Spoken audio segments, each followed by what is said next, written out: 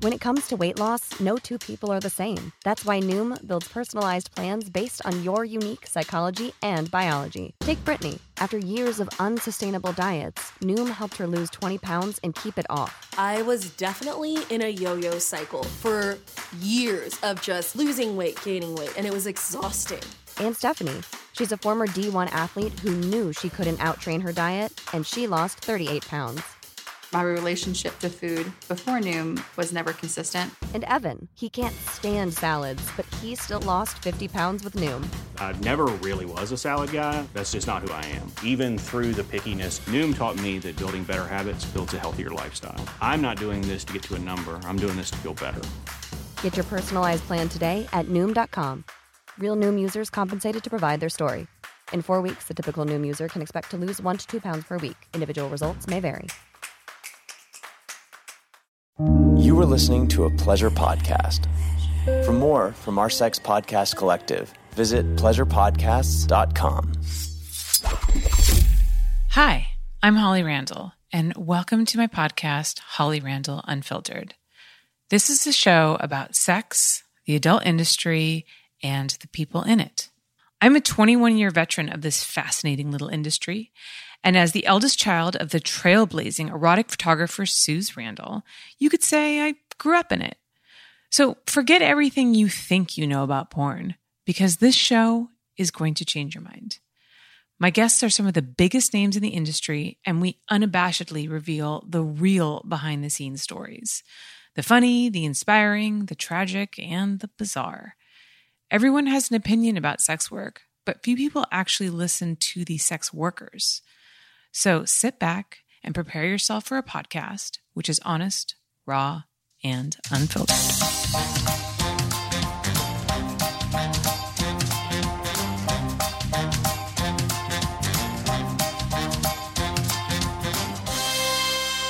Hello, everybody. Welcome back to Holly Randall Unfiltered. Before I introduce my guest today, just want to give a quick shout out to my sponsors at Cara Vitamins. I honestly love these guys. It is a place where you can get your personal curated vitamins suited just for you. You just go to their website, go to takecareof.com, take an easy 2-minute quiz, and they will send you your own personalized supplement package. If you use code HOLLY, you get 50% off of your first box. That's takecareof.com. Okay, so today is, drumroll, my 300th episode. It's actually so nuts that I've gotten this far. You know, when I first started this podcast, 5 years ago or something like that, I really didn't think that I would make it this far. I was just kind of I'll throw this thing at the wall and I'll see what sticks. And here we are 300 episodes later. And I couldn't do this without you guys, all of my listeners, and of course, all of my incredible guests who have so graciously given me their time, their energy, and their stories. So with that being said, my guest today is the most downloaded BBW star of all time. She has been breaking down barriers and representing the plus size community in adults since 2006 and has helped define the genre as we know it today. She has an arsenal of awards, including AVN's, XBiz, and a spot in the Urban X Hall of Fame. And she is an outspoken advocate for all things sex and body positivity. Please welcome Sofia Rose. Hi. Thank you. You are so welcome. I remember actually seeing you on Brazzers and seeing how incredibly popular your scenes were and thinking this is so great, seeing so much diversity come into these big brands. Yes. And you were definitely there at the helm of it. So do you feel any sort of significance in your role in pushing body diversity out into the mainstream porn world, as we call it? I definitely do. I mean, it was kind of a goal. It was something I, had hoped to achieve, and I feel very fortunate that I was able to achieve it.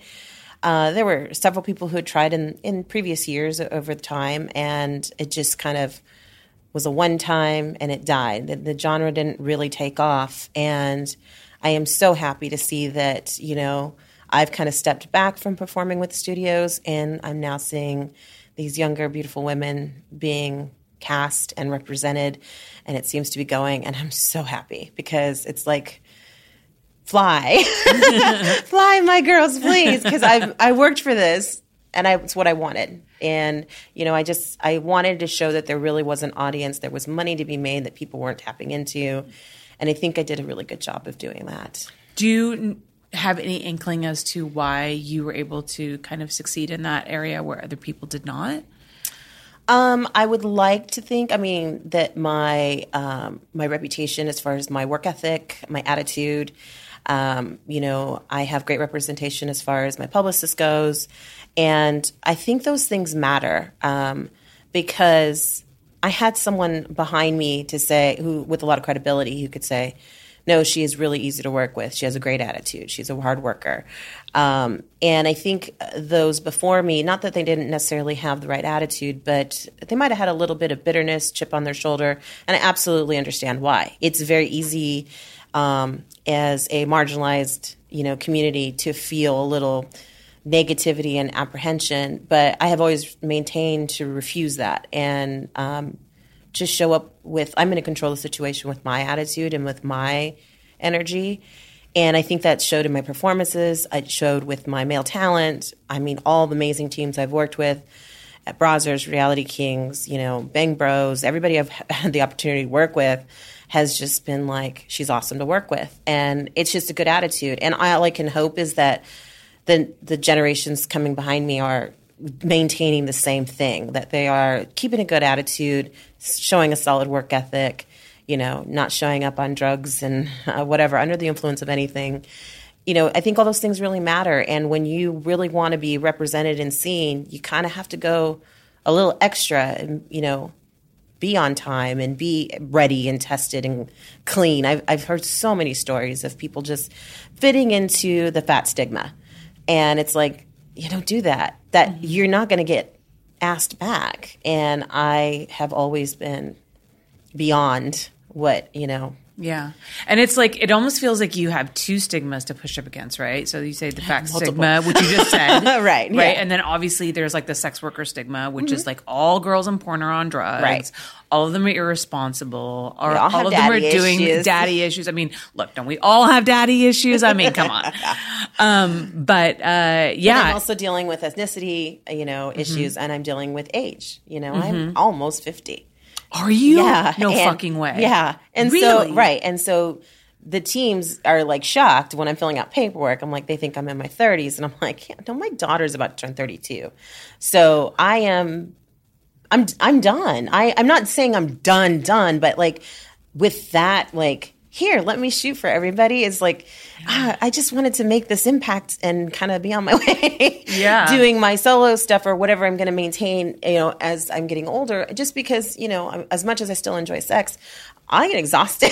I'm tired, man. Yeah, I understand. I don't have sex on camera. I'm 44 and I'm like, 10 minutes is fine. As long as I'm not doing most of the work. Right. Let's let the guys do all the work. No, I just, there's just a time where you're just like, I'm good. Like, I feel like I did what I was meant to do. Not necessarily what it came to do. It just kind of evolved into a goal, personal goal, mission, a statement. So you feel satisfied with like what you set out to do? Because I find that I would have liked more, but I definitely opened the road for everyone to do more. And I really hope, things translate. Yeah. And cross over, and keep going. Mainstream, we're a mainstream porn. Let's get mainstream everything, you know, and just make, and I don't want anyone to ever confuse when I'm talking about body positivity and self-acceptance and self-love. This isn't about just being fat. It's about all stigmatized groups. And I'm not promoting an unhealthy lifestyle and obesity, and that people often confuse it and want to, just confuse the issues here. It's about having space to live as a human being in whatever phase of life you are in. You could be 300 pounds now and 2 years be half that and be society accepted, right? But you're still fat to somebody. And especially, in Hollywood or LA, like it's about giving people the space to just live and be happy, you know, and, who cares? And with less judgment, you know, I hear so many people say, I don't even want to go to the gym because I feel judged. But you're supposed to go to the gym to lose weight. And I understand that because I feel the same way. Like, no, I don't want them watching me and just kind of making fun. I've seen people, you know, do the videos and making fun of fat people while they're at the gym. It's like, well, where are you supposed to go? I was like, I'm going to open a gym for people who, like if you are a meathead, you're not allowed here. Right. Like, no gym rats allowed. Yeah. This is where people who actually want to be sweaty and gross and get dirty and going there for a purpose. Yeah, and not feel ashamed, you know. Right. So you brought up an interesting question that, you know, we all see like a lot of controversy around. You mentioned that you know, are here for body positivity. You called yourself a fat person, but you said that you don't, you know, push like unhealthy obesity. So how do you talk to the people who say like, oh, well, you know, this body positivity is not good because it's just encouraging people to be unhealthy? Right. No, that's their own personal issue is how I see that. That is a struggle that they're having with themselves. Someone be, oh, you look like you're going to have diabetes. I am not even borderline diabetic. And I know people who are less than half my weight who are, or fully diabetic. You can be fat and be physically healthy. There's not one doctor who has anything. I don't even have high blood pressure. Okay, and I'm getting to the age group where I should have blood pressure issues, cholesterol issues, just normal things with getting older. My body doesn't know that it's age. I feel like part of that is my diet. I'm vegetarian, plant-based mostly. But, you know, I always say I'm vegan plus dip and cheese. Those are hard things to give up. Well, they're just inconvenient is what it is. Like I travel too much. I'm out a lot. It's hard to just kind of, dairy isn't everything. So eggs are in everything. So it's like, it just made it easier to just say, you know, I'm really just vegetarian. And I feel like that has eliminated a lot of health issues for me. I feel like it's kept my skin a certain way. I have good genetics as well. I just got lucky. But I'm just saying you can't assume every single person who's fat is unhealthy.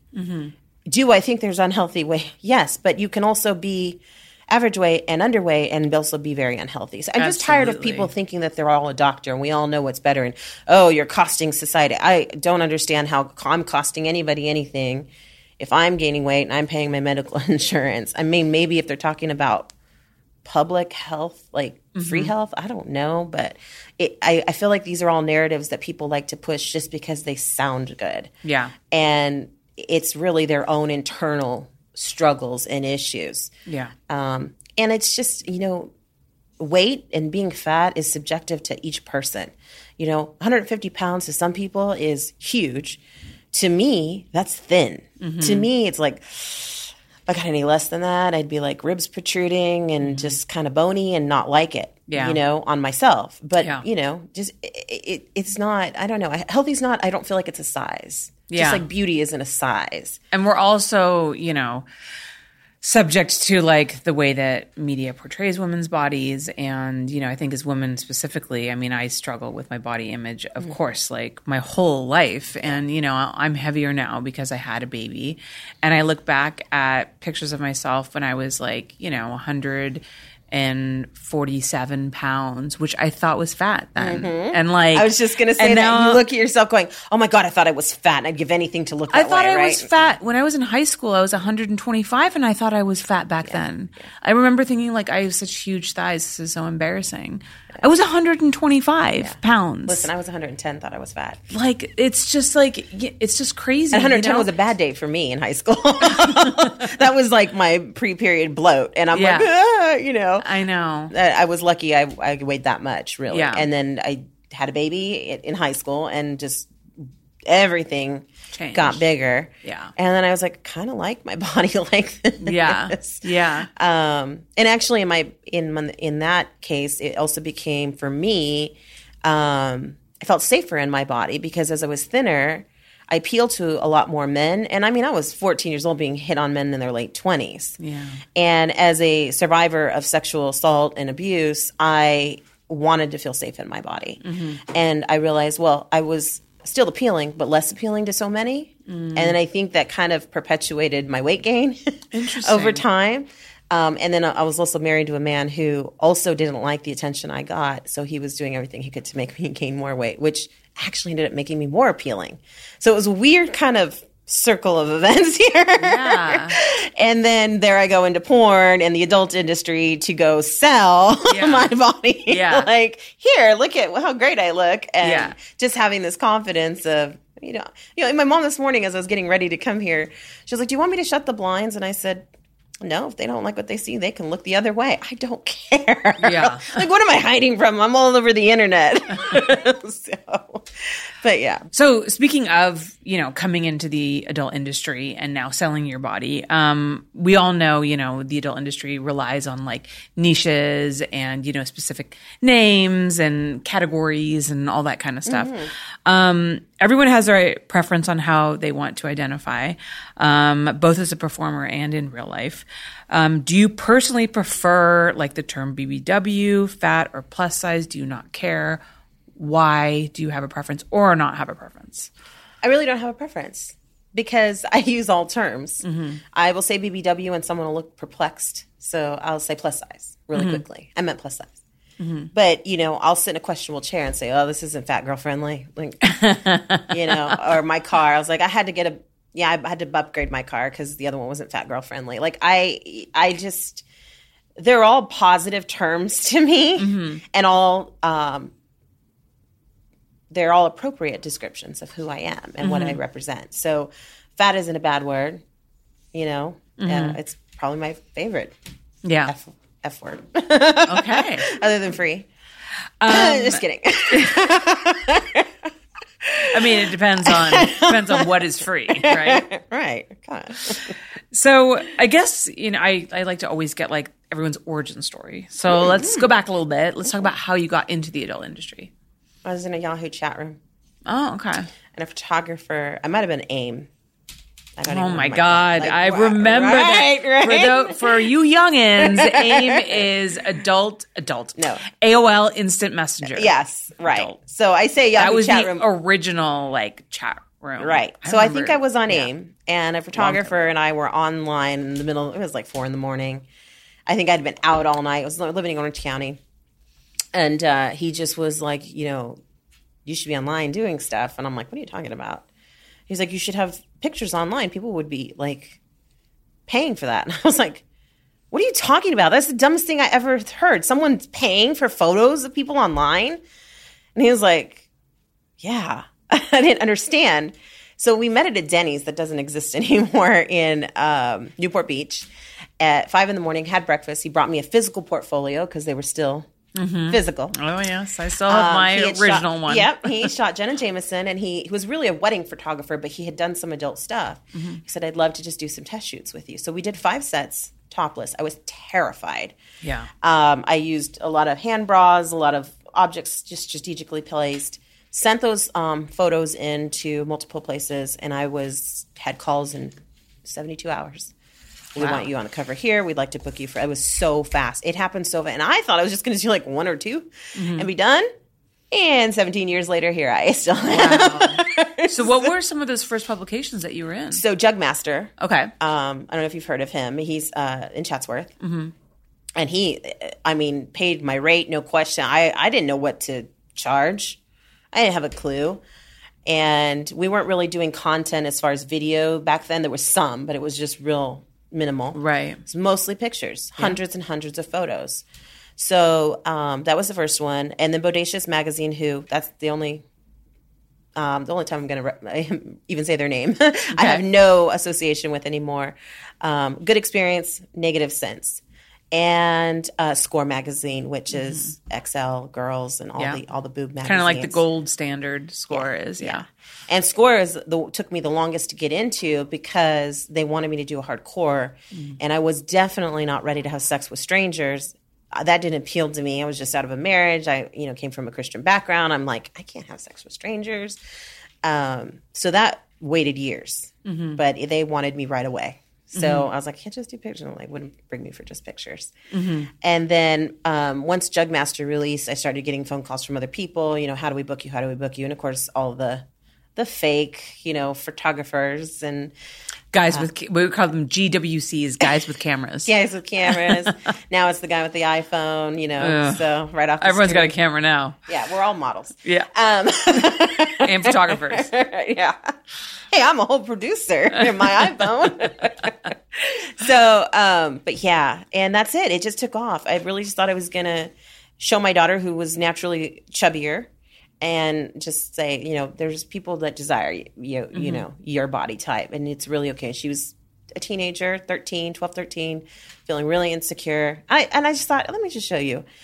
I did not expect this career to turn into – I didn't expect it to turn into a career. Mm-hmm. I worked at the time, I think, at Frito-Lay.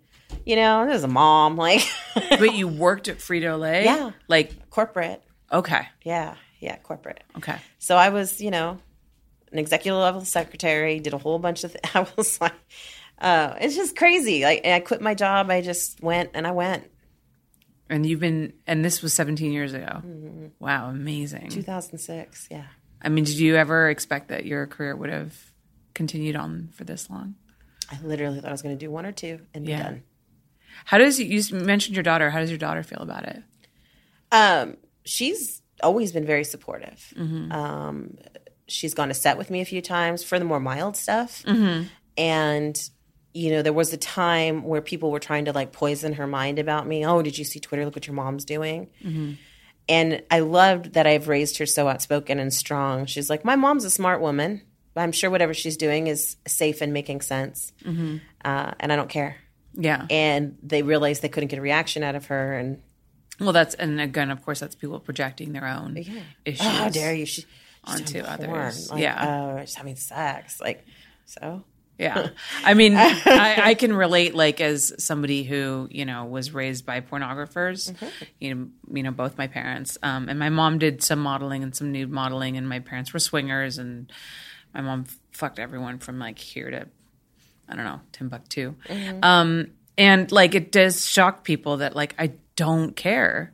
And I can tell you, as a daughter of, outspoken, free people, I just, I don't care. My parents loved me. They raised me, well. They always made me feel safe and cared for. They took care of my needs. They were there for me. And in the end, I feel like for children, that's kind of all that matters. I mean, yes, there's the stigma, and yes, there's the shit that your friends might say or whatever, but that's kind of all. That happens even if you're not in porn. Oh, totally, yeah. They're going to find a reason to, say rude things about your mom. Yeah. Or your dad did this, or you don't even have a dad. Kids are mean. Yeah, kids are mean. And we are taught that by, whatever we overhear from parents, ironically. So my daughter, was already a teenager. She knew that I was doing this to help her see it. I definitely impacted that part of her. Do you feel like she's a better self-body image because of she's very confident in herself, sometimes too confident. And when I say that, I mean why I'm maybe you shouldn't wear that out. Why? That's just not the right place that we're going. I do the mom stuff. But then I also just let her do whatever. Whatever makes – and, my dad, when she was growing up, he let her dress that way. I'm I let her choose my battles. Yeah. I can fight with her over black nail polish. Yeah. Or just let the nail polish go. Mm-hmm. There's more important things to worry about, her drug use. Yeah. Do you know what I mean? She was starting to dabble, and those were battles I wanted to fight, not nail polish and clothes, and she's dressed too gothy and emo. Dad, I don't care. We're all going to face judgment. I'm not worried about my daughter's clothes. Yeah. I mean, I grew up punk rock. I dyed my hair pink. I listened to Dead Kennedys. I pierced my tongue and all stuff. And look at me now. I'm a total fucking yuppie. So, I came around. I feel like we all have our phases, and sometimes it's not phases. Yeah. But I do feel like it just goes with everything I represent. People should have the freedom to just do what they're going to do. Yeah. And they're not hurting other people. Why do we care? Yeah. Why do we have to pass judgment? And it just goes with what, and I've raised her that way. I was raised that way. My mom's a hippie, she's it's just all about everyone being free and loved. And, I didn't have the best upbringing as far as I came from divorced parents and just constantly being used a pawn and the back and forth every weekend. But I wasn't safe. I didn't feel safe growing up. And my parents weren't pornographers. Like, you can't just, totally. you know what I mean? So my daughter doesn't look at it that way. And like you said, you had everything you needed. She wants for nothing. You know, she's a hard worker. She works civilian jobs. She's very happy, content, lives a very simple life, very quiet. But I send her money every month just because I like to ease, like, oh, she's like stressed out. I got to work an extra shift because I need this. You don't have to. I can help you, but she's too prideful to ask for help. So I just send it. Yeah. Here's some money. Do what you want. I don't care. I don't care. She could be saving it. She could be paying her car payment. I don't know. I'm not worried about it. She's not on drugs, so that's all I care about. Like, she's not pregnant, not on drugs. These are two very important things. Well, just because I don't want to be a grandma anytime soon. That is a category you do not want to tick off. Not yet. Yeah. Yeah, maybe in 10 more years. Right. I totally understand. We all know Adam and Eve is the one-stop shop for everything sexy. And now, with my code HOLLY, you can get any one item for 50% off, plus 10 free gifts. And you'll even get free shipping. So spice up your sex life at adamandeve.com, but only if you use code HOLLY.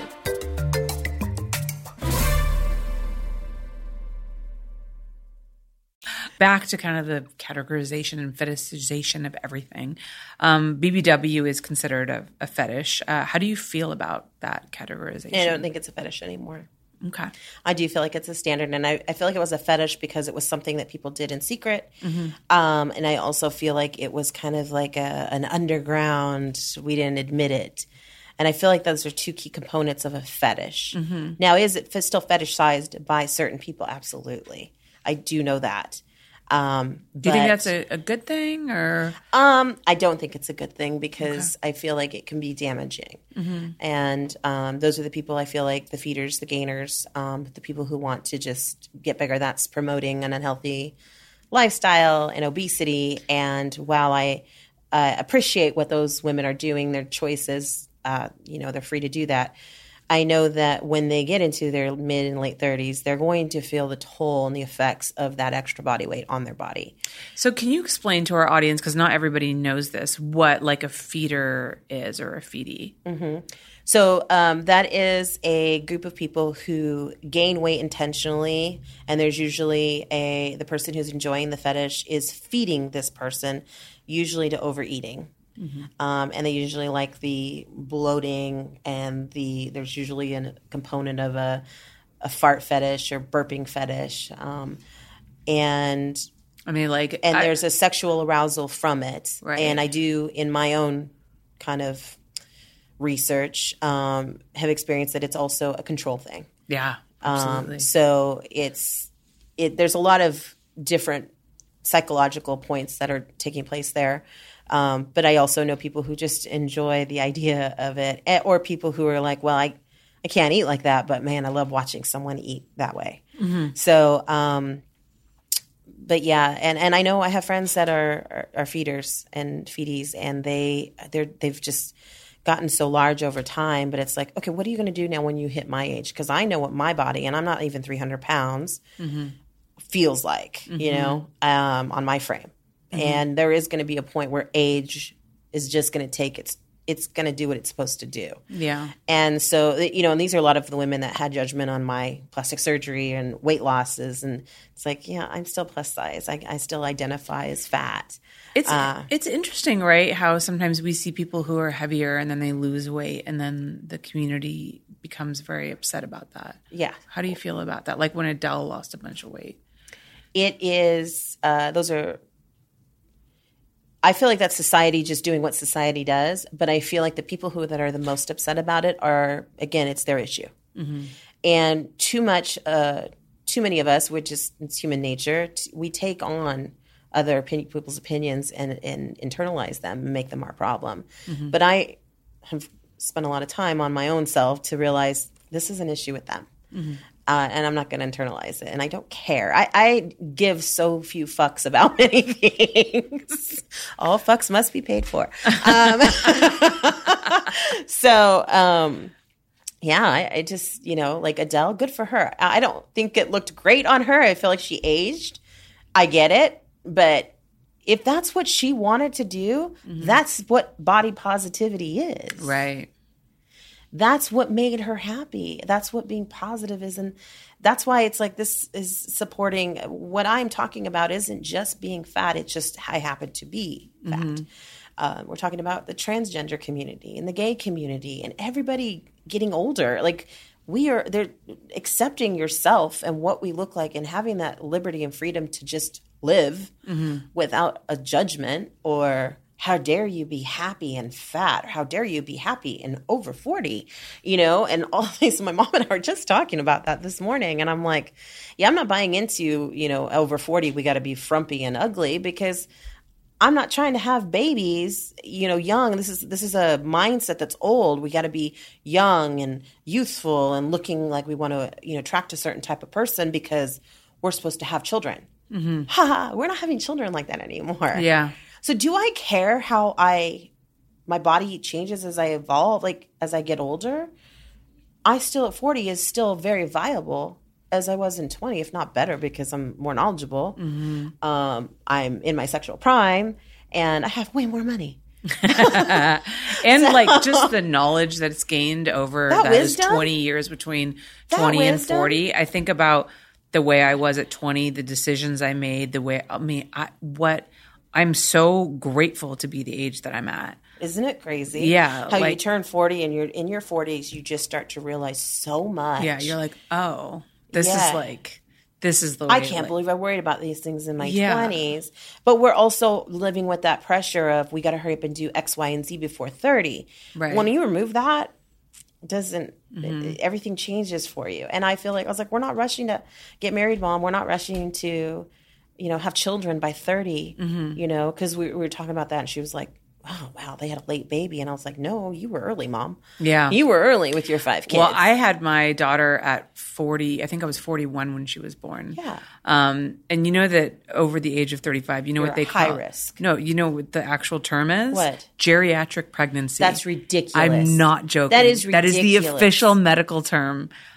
I was geriatric. Geriatric. At 35? At 35. I was so offended. I can't even laugh because that's just ridiculous, right? But that's what I'm talking about. Yeah. Because we're not I guarantee you if I got pregnant right now, my body would be like, oh yeah, we did this before. We know. But I know medically I'd be a high risk for multiple reasons. Yeah. But I know my body well enough to know it'd be like, all right, I mean, they say high risk, and I guess statistically it's true, but I will say that, my pregnancy was very easy. I had no problems. My labor and delivery, 9.5 hours from start to finish, no problem. Yeah. I just, pushed that.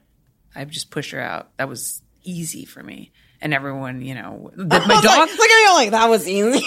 I mean, compared to, I know. When a lot of people go through 21 hours of back labor. Yeah. Oh my God. Yeah. So, I mean, that whole, they really try to scare you into, having a cesarean. Yeah. I feel like now that's what they're always pushing. Yeah. I was like, no, I would still want to do it even now naturally, as natural as possible. Yeah. I mean, you can make the decision what's right for your body. I mean, we can go into a whole fucking conversation about having kids and cesareans. I doubt that my audience really wants to hear about that. So, let's not talk about it. It's not the fun part of sex. No, actually it's not. So do you think why do you think actually that women in particular connect with you and your work? I think that because I'm relatable and I'm very organic. I am not perfect. I am very flawed. Stretch marks. I have surgery scars. Cellulite. My legs. I hate my legs more than anything. But at the same time, I'm thankful for how strong they are and what they've put me. They've carried me through. I should say put me through. But they support this body, this big body. And if you've seen my porn, I ride a dick just like I'm 120 pounds with those legs. So I'm thankful for them in many ways. And I think that women who are plus size or fat or BBW just feel glad to see somebody online that looks like them, that's who their significant other is jerking off to or they're watching together. I just meet so many couples Or I will say even women who aren't, like I remember, so the first plus size performer that I had on my podcast was Carla Lane. Mm-hmm.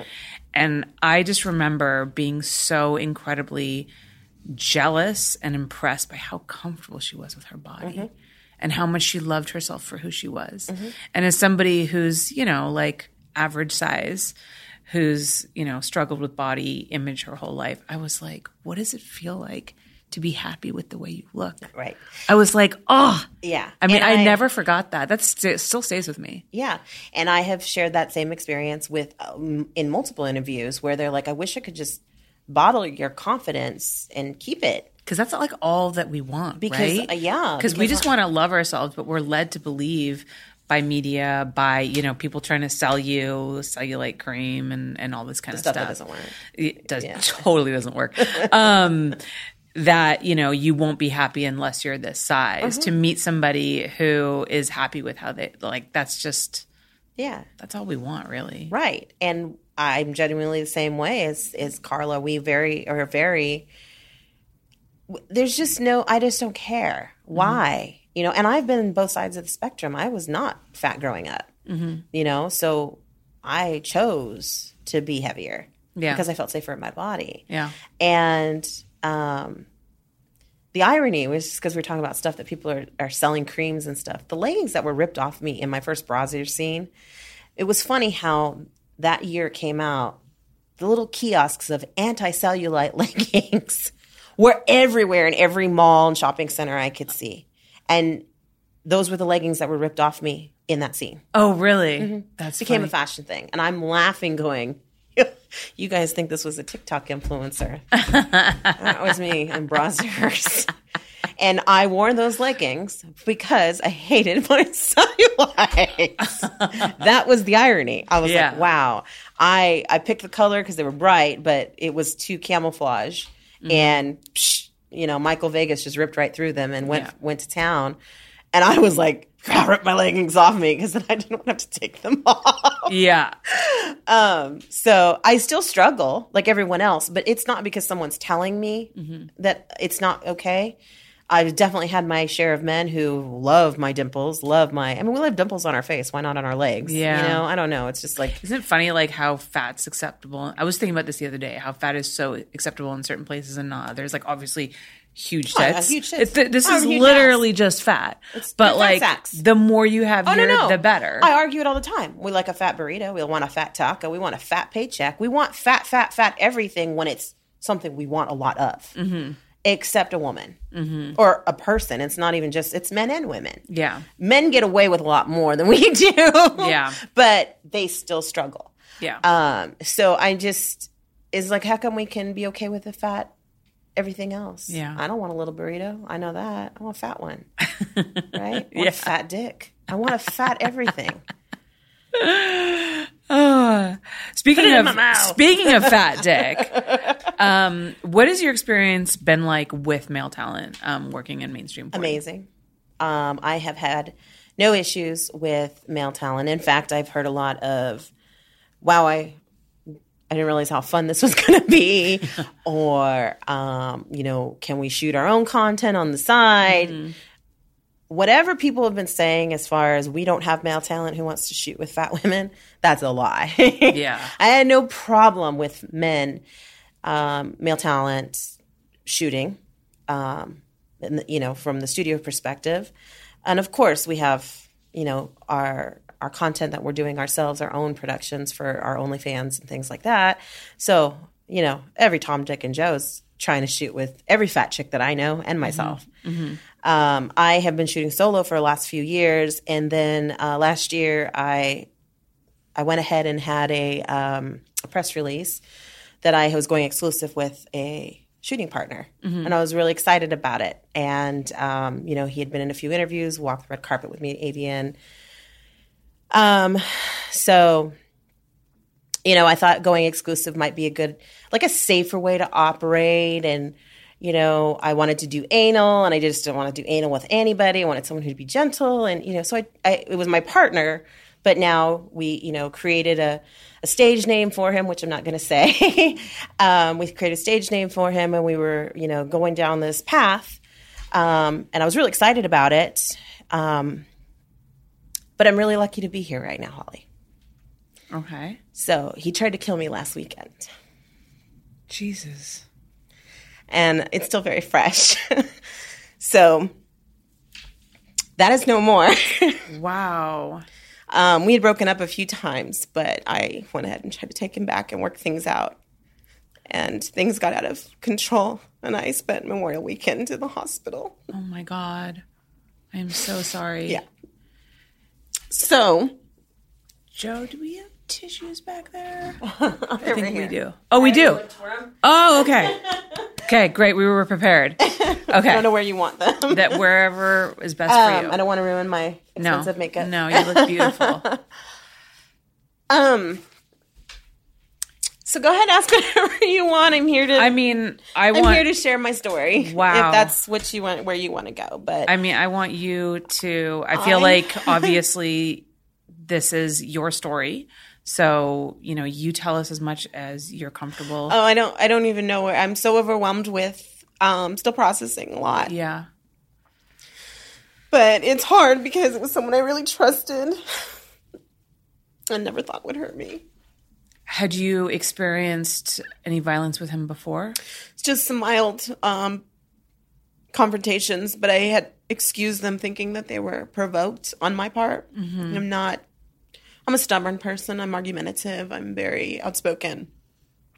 So the one other incident we had, I thought, that was kind of a perfect storm of circumstances over several days, and we got in each other's face, and, But this was 100% intentional. And you tried to strangle me twice. Oh, my God. And I'm just happy to be alive.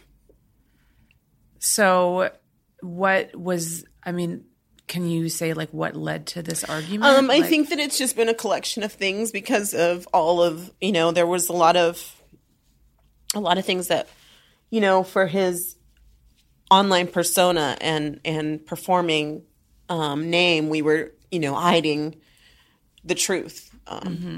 He had gotten a woman pregnant last summer. We were already together. The baby was born in April. He has 9 kids with 6 women. Oh, my God. And I feel like he just, he took it out all on me. Yeah. That's how I feel. Like he's got some unresolved anger, definitely a narcissist. He was being influenced by some podcast that I don't even want to name. But I don't know if you're familiar with Kevin Samuels. He was all about talking about high value men and this is how women should be treated. And it was very, very, in my mind, just toxic masculinity. Right. On a level that is just. This is how women should be treated in the sense of And he ironically died in bed with a prostitute. So not that is the prostitute's a bad thing. It's just don't sit there and preach about high value men being worthy of certain type of women, but you were paying someone to have sex with you because you're such a high value man. Right. So these are basically Kevin Samuel wannabes. And this podcast, he kept sending me messages like, look at this and look at this. This is you, narcissistic, gaslighting, emotionally abusive. He was accusing you of yes, and it's actually what he was doing. Right. And he would say that that's what I was saying. Oh, you're accusing me so that, whoever accuses first is the one who's. Right. And I'm like, no, every human being has narcissistic tendencies. We all do. But narcissism is a true personality disorder. Yeah. And there are only certain people who really have it. And I could say, based on my knowledge and my experience, he really does. Mm-hmm. And it just escalated. And I have done so much. I'm in therapy. I've been in therapy because of this relationship. Mm-hmm. How long were you guys together? So we were only together a year. It's so confusing because, last year I was so confused. Right, but you were telling me you were committed. I was financing your life. You were with me all the time, but you were sleeping. There were 10 women involved that I didn't know about it, and 2 had gotten pregnant. 1 kept the baby.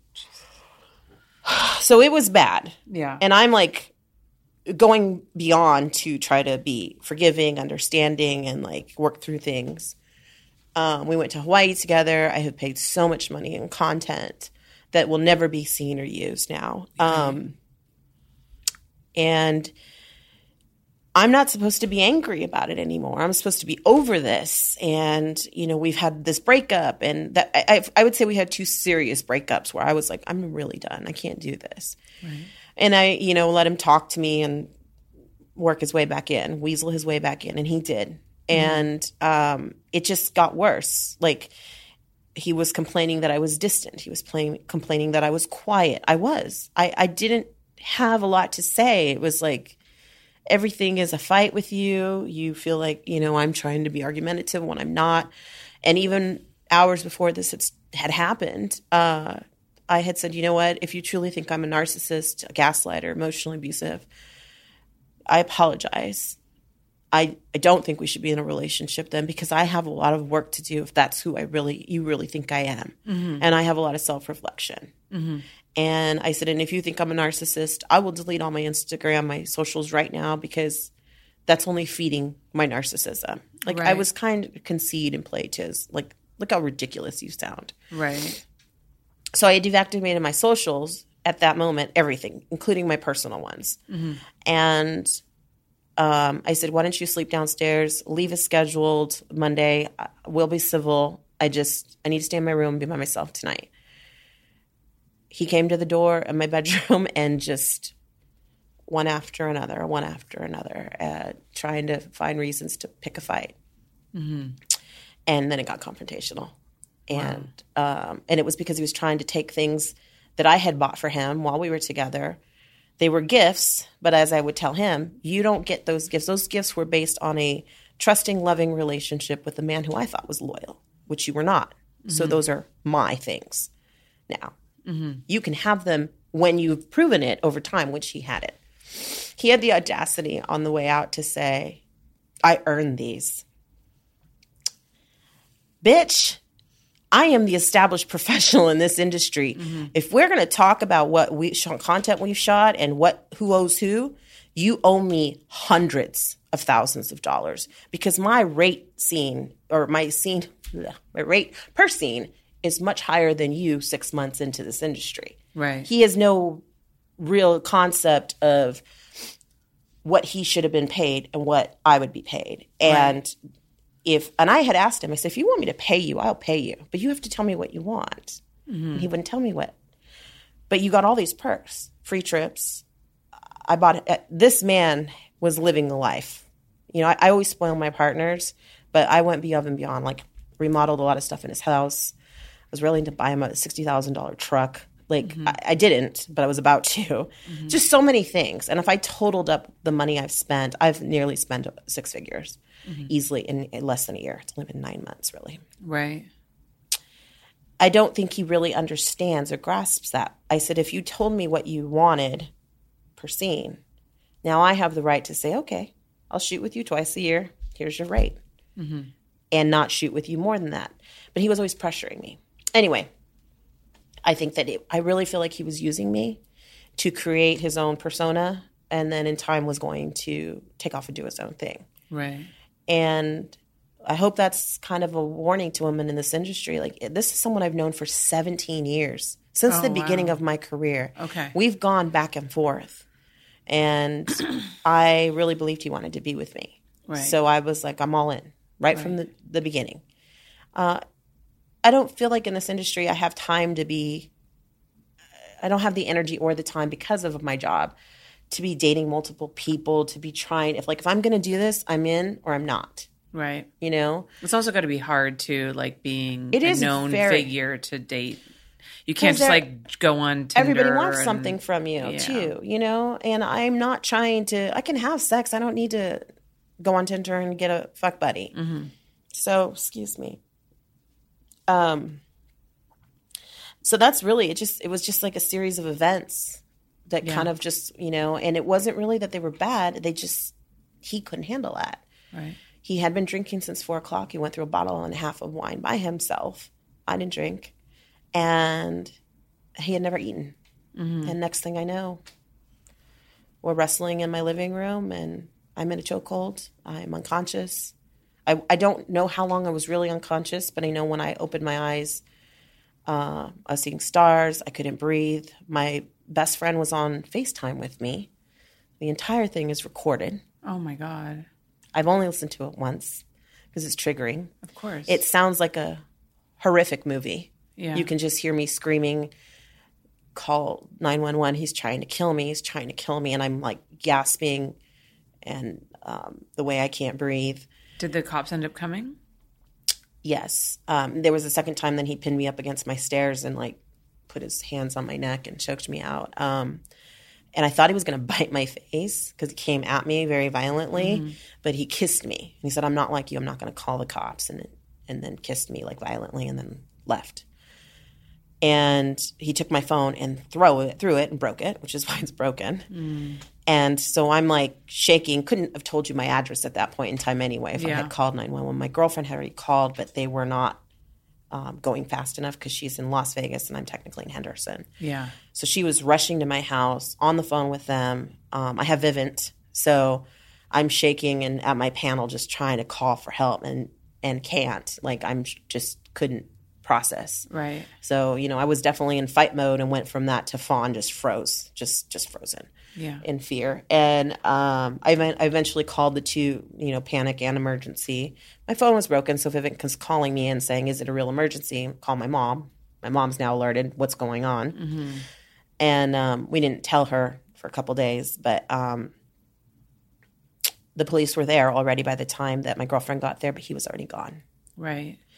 And he's out of state, but he has a warrant for his arrest for a felony. I was going to ask you, do you plan on pressing charges? I have no choice in the matter. I can't not press charges, and I didn't know that. And they said that, because he attempted to strangle you more than once, and I lost, I lost bodily fluids, everything. Like my body went completely. Yeah. And I didn't know that. Like I didn't know all of that was part of it. I've never been through anything like that before. And I learned so much when I was in the hospital. I was all bruised up. I'm pretty much healed. I mean, there's like some marks still like here where you can see. But I was pretty bruised up. But okay, all things considered. And, it's permanently changed my medical record. I have to let every doctor know that I come in contact with that I have been strangled.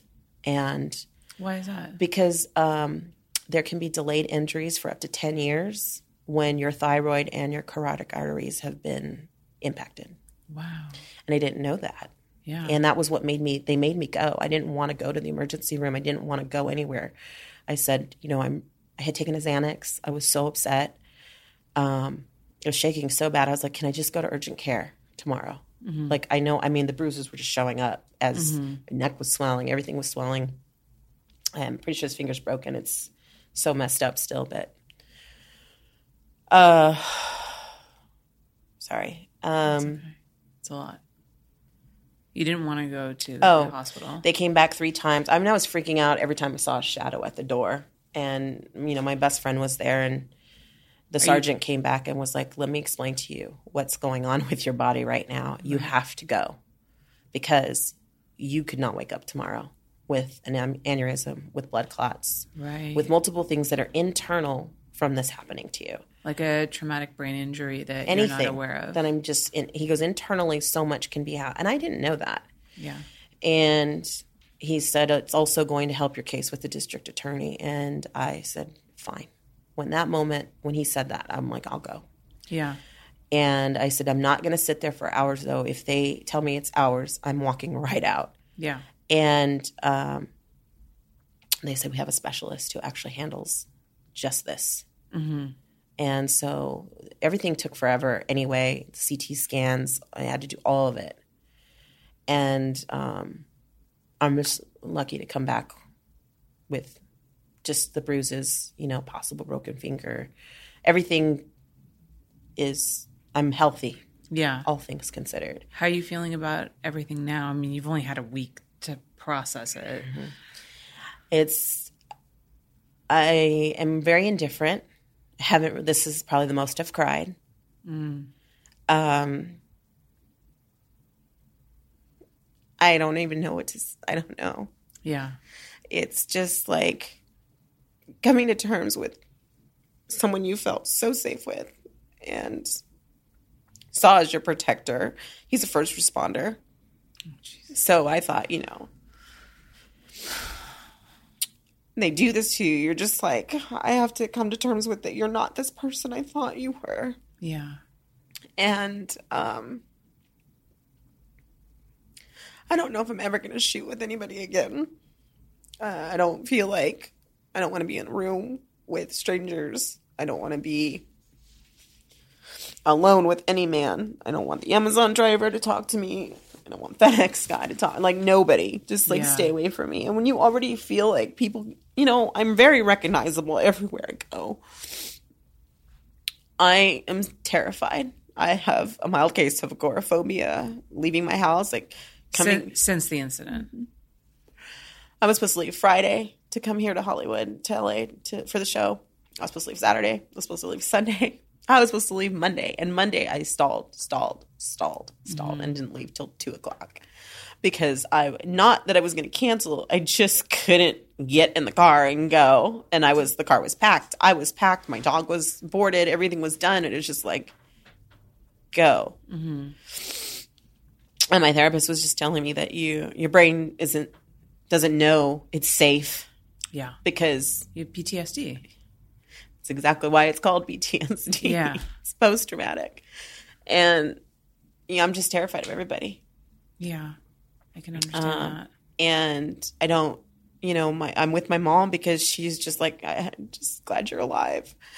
My parents are so upset for me. My dad lost sleep. My stepmom, they're all just like, I'm going to see everybody this week while I'm here. I'm taking this whole week to just kind of recharge, restart, all of it, and kind of ground myself so that when I go home over the weekend, that I'm actually ready to fight back. I have to file the restraining order. I have to deal with the district attorney, and then I am going to leave town for a couple weeks just for my own safety because I am scared he's going to come back or send somebody he knows.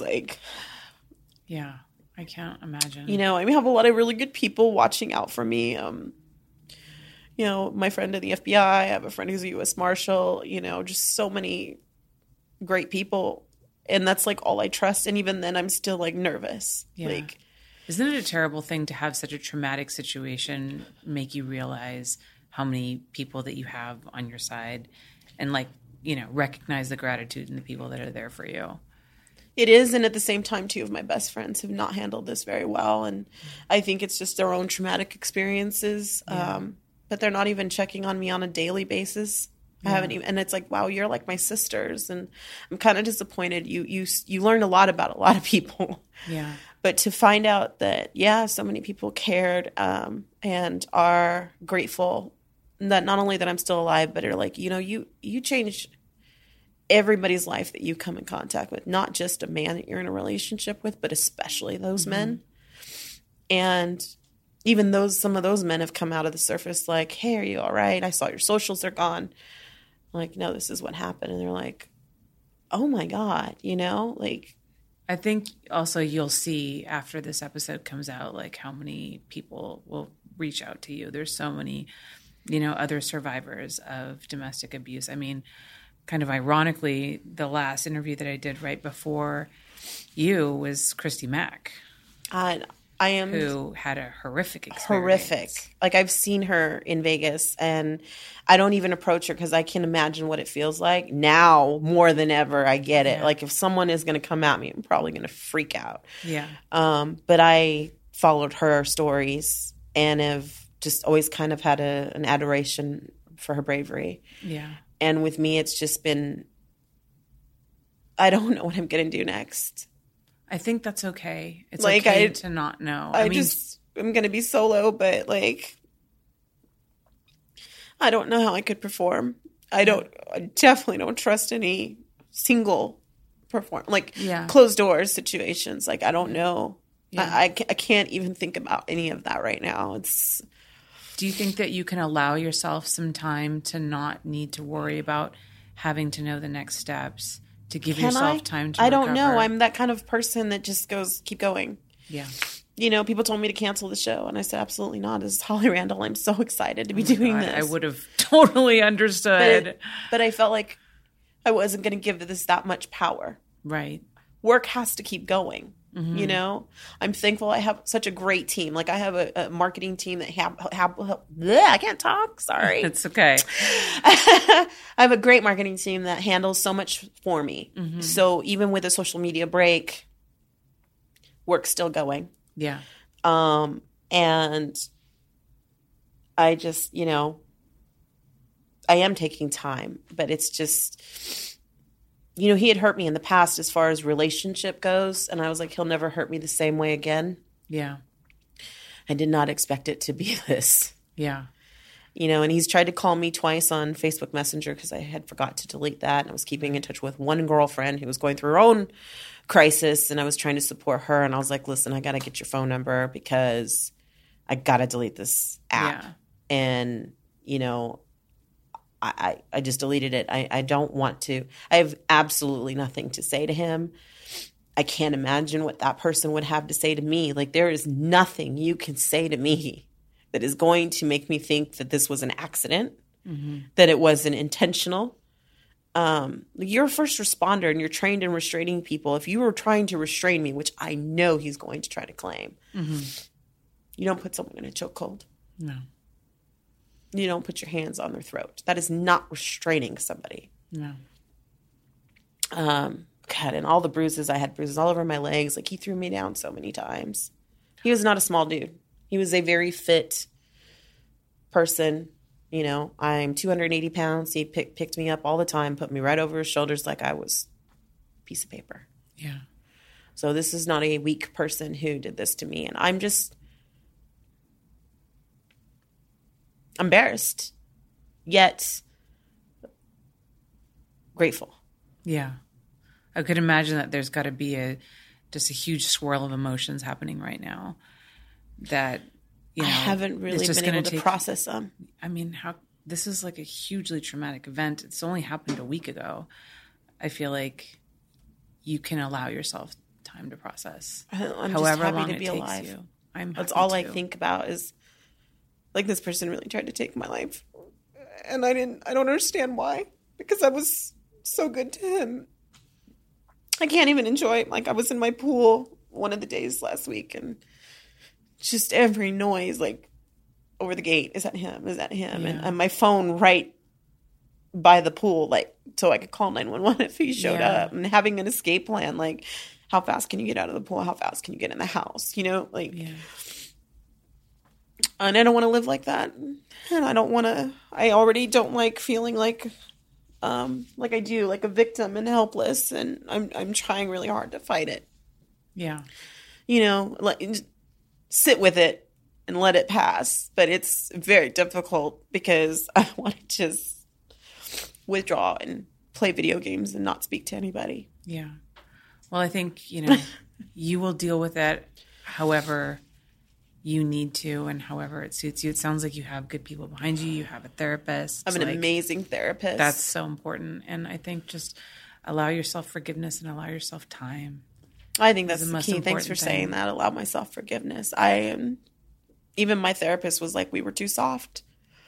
You know, we knew he could be dangerous because he was showing signs of aggression. Yeah. But I can imagine that it's hard to think that somebody that you care about would go that far. Well, I thought, you know, he was wanting to improve himself, change who he was. And I'm one of those people that is like, I'll love you with I'll walk with you to face your demons. I'll do this with you. But I didn't expect this. Yeah. Well, I hope that quality in you doesn't go away entirely, because there are other people who are deserving of that kind of forgiveness, but it sounds like he's not that guy. Anyway. Well, Sophia, thank you so much for telling us about your story and sharing your experience with us. And I'm sorry we didn't get through your list of questions. No, it's you can have me back. Fuck those list of questions. But yeah, so now my fans will know why I have been disappeared off socials, just for my safety at this point. Well, I hope that they give you the support that you clearly deserve. And, you know, being so brave to come on and talk about this experience. I know that there are so many other people who've experienced very similar situations who will feel empowered by your story. So, I hope so. Even though I don't feel empowered by my own story yet. Of course not. Of course not. But I can tell you that the bravery with you going through it, coming out here, talking about it so openly. I'm going to fight. Is something I feel like the fire in me is on simmer right now. Yeah. But it'll come back. I know it will. Because I have been through so much already. Yeah. You know, I've survived so much, and I'm just tired of surviving. Mm-hmm. And, you know, I'll get there. It's just hard and shocking, and it's going to impact my career, and that's where I'm a little lost. Yeah. You know? Yeah. Well, we support you. But I'm thankful for my fans because I have built such an amazing community of fans that just everything I touch, they want a piece of. And I'm so grateful. Well, allow them to support you and also to give you the space that you might need. You deserve that. So thank you. Thanks, Holly. No. Can you please tell everybody where they can find you, though you may not be terribly active for a little while, you said? So I love sofiarose.live. It's LIVE. And that will take you to all my official socials in case one gets deactivated or suspended. But that is active right now. And I'm only active on my ePlay channel and my OnlyFans at this point. Everything else, all the free socials are down. And that is because this person will continue to look for me. But when they are back, it will be available through I love sofiarose.live. Okay. Fantastic. And you guys, as always, can follow me at Holly Randall on Instagram and on Twitter. And, of course, go to hollylinks.com for links to all of my platforms as well. Thank you guys so much for joining us. Please drop Sofia a note and let her know, that she is loved. And we appreciate you guys so much for watching. And I'll see you next week. Thank you so much for listening. Your support means the world to me.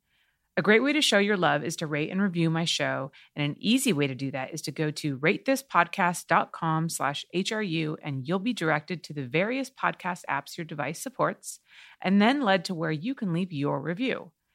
And if you can afford to financially support this podcast, you can do so for as little as $5 a month at patreon.com/HollyRandallUnfiltered. This is where you'll get access to the live streams of my interviews, bonus Q&As with my guests, access to my fine art photography and behind the scenes of my shoots, free memberships to my Not Safe for Work website, hollyrandall.com, merchandise such as stickers, mugs, and hoodies, and so much more. You can watch the video versions of these podcasts at my YouTube channel, youtube.com/HollyRandallUnfiltered.